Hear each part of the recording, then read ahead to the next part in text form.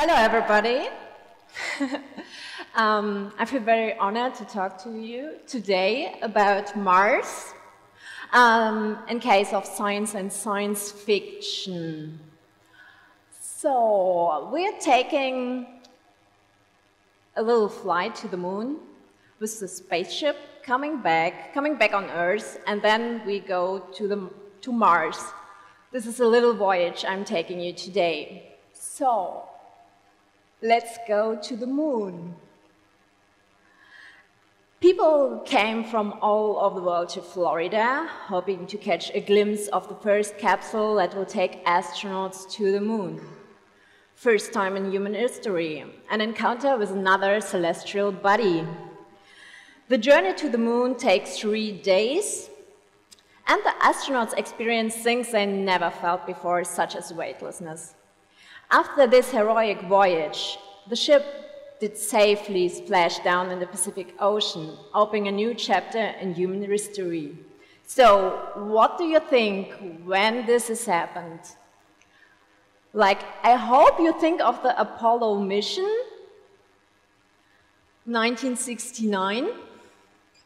But, of course, I wouldn't talk about this if this wouldn't be wrong, because actually, it happened 100 years before. It happened 1865 in a prophetic novel of Jules Verne.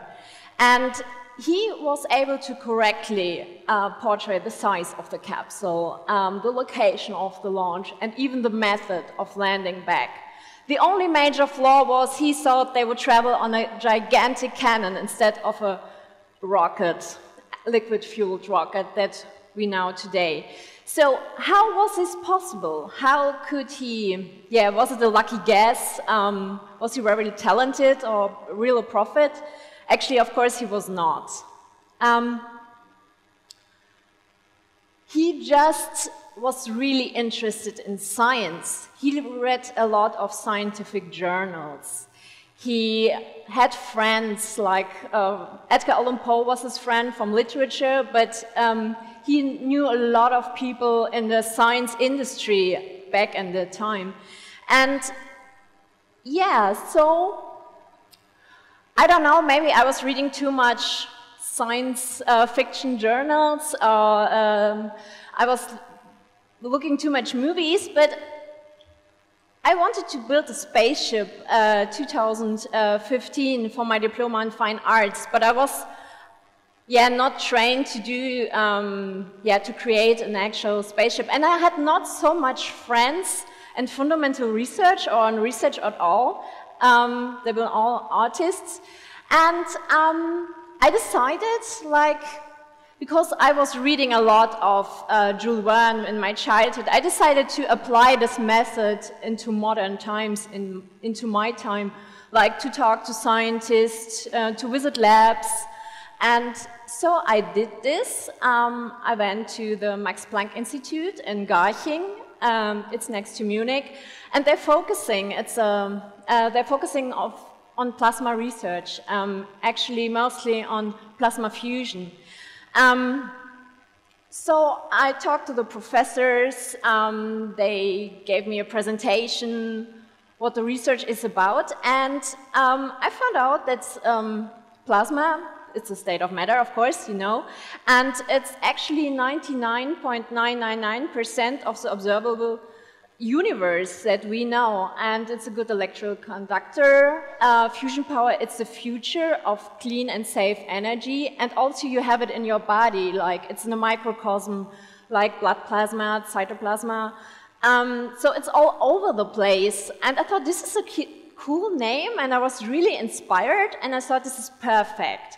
So I built actually a spaceship. I thought it's the most beautiful spaceship I know.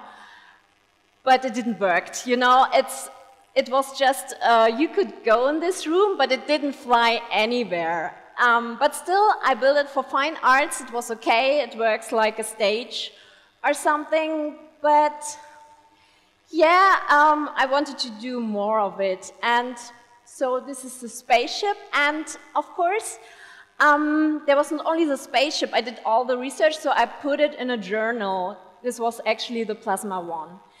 And it was more a personal portfolio than a real magazine. So the next step was, to build this platform, this art and science platform, because I realized there's so much power in the combination of art and science, like Jules Verne used it, like I experienced it recent years. So I put it all together and I developed it over the years. So there came out the next Plasma. I collected more art and science projects from all over the world and continued last year Plasma 3, and of course I developed it for all advices, different media platform, and I'm like the collector of all these curiosities of art and science. Like I presented you with Jules Verne and the moon, but of course in our time, like you can see here, plasma rockets, it's like the electric car for space, something like this. And yeah, now in 2 weeks we're gonna publish Plasma 4, and it's about all the topics I think the TNV is about: artificial intelligence, bionics, space exploration, technology and art. And the article I wrote was about Mars, science and science fiction, and I include some ideas of treats. I will tell later what this is about. So, Mars, what you can see here, it's the South Pole. The components are carbon dioxide and frozen water. So we have water on Mars, and it's on the poles, and sometimes you can scratch the surface and you find water under the surface. So, it's not new to go on Mars. Maybe you heard the news. There have been people like on 1910 or 1926, Goddard, they actually dreamed of going to Mars. They've been the first engineers building rockets or projects going there. So they started, and both of them, I read later, been crazy about Jules Verne. Like they've been all reading this book, From the Earth to the Moon. So let's pretend we have a good start. We go to the moon, to the Mars, this time to the Mars with a rocket.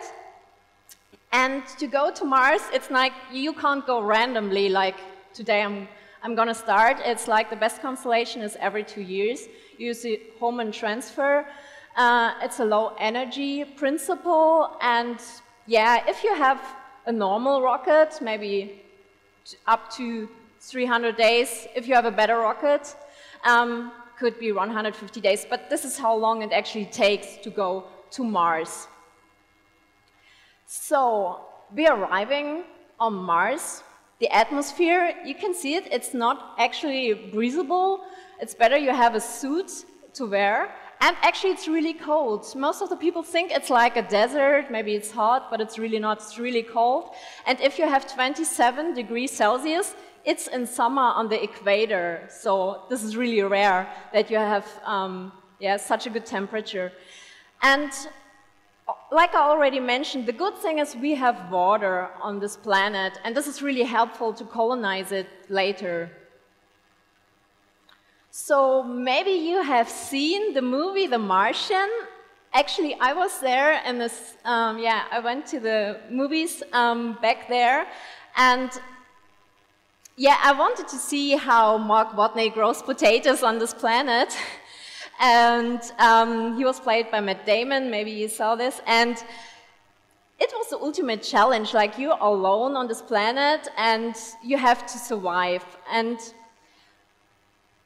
not everything has been really realistic, but I think you have an image how it could be. And the scene you see here, I think they did it in the Jordanian desert on Earth, so the picture you see, it's actually taken on Earth. So, of course, you know the company SpaceX, this is their attempt. They want to go to Mars, they want to colonize Mars, they want to transform the human species into an interplanetary species. And yeah, the first step towards Mars, this was the Falcon 9 rocket. And I love the fact that it's named after the Millennium Falcon. And I know they do some progress right now to go to the Bella rocket, and they're not the only one. There are a lot of companies. Most companies actually in the Silicon Valley, some entrepreneurs, billionaires, they want to go to Moon first because it's like the gas station to go into space, to go in the solar system. But to go to Mars, it's a big project of Boeing and NASA.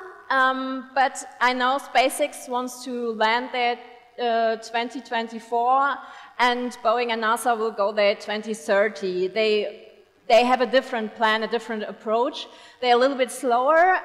Anyhow, the CEO of Boeing said that they be first. So the first step on Mars, the person goes on a Boeing rocket, and he has so much self-esteem because the Apollo mission was based on the Boeing system.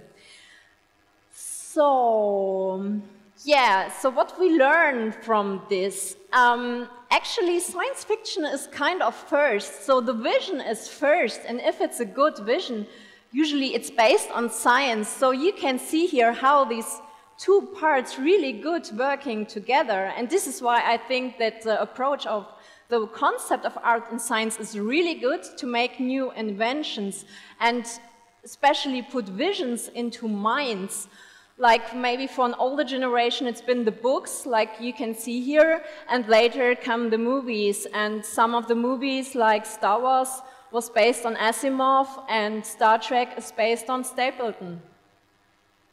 So, and all these guys want to go there, all these millionaires, and it's not only about glory and profit, they just want to fill their dreams they have seen there. And yeah, so it sounds romantic. I just want to tell you there are some risks as well. Like there could be mechanical failure, loss of communication, micrometeors. This is a big problem in space actually for the ISS as well, or solar flares. And yeah, radiation is, I think, the biggest problem because human body is not built for space. So better you have a good suit on you. And SpaceX designed a new suit. It was designed by José Fernandez. He's a Hollywood costume designer, actually. And in the beginning, he thought it's a new film adaptation he's working on. So usually he designs for Iron Man, for Batman, but he designed this suit for SpaceX, like the design first, and now they try to make it work, the science part. But there are other examples that work the other way around. The suit you see in The Martian is based on the MIT biosuit. So it's not only the suit they worked on with a research institute, it's also the Explorer, the vehicle, like the rover. Matt Damon did some trips on Mars or in the Jordanian desert. So here it was yeah, based on the model, and this Explorer from NASA, he's not only made for Mars, or I know he's made for the asteroids as well. He could be used on even on the moons of Mars, and yeah, we don't know which planets or moons we go next. So yeah, the plan for 2024 of SpaceX is to go to Mars City to yeah, build a colony, domes, go there by the BFR, the Big Falcon rocket. I know that another name exists, but I don't know if it's allowed to say it here. And this is a really huge rocket. You can carry 100 people with this rocket. And yeah, actually it could be in a science fiction movie, the simulation. It's really, really close to what we see. And of course, what comes next will be terraforming. This is a really complicated process.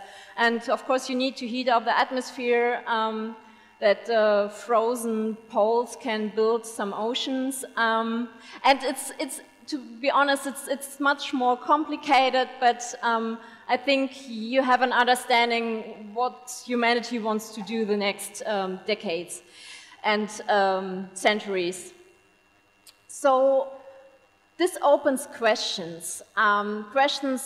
Yeah, you can see it in this science fiction series, The Expanse. I think it's a dark version, but I think you know what I'm talking about. If we like colonizing Mars, it will have some, it will change actually, like economies, politics, and yeah, what we are, what's humankind. And so I think these are really important questions we have to think about, and yeah, we have to deal with that.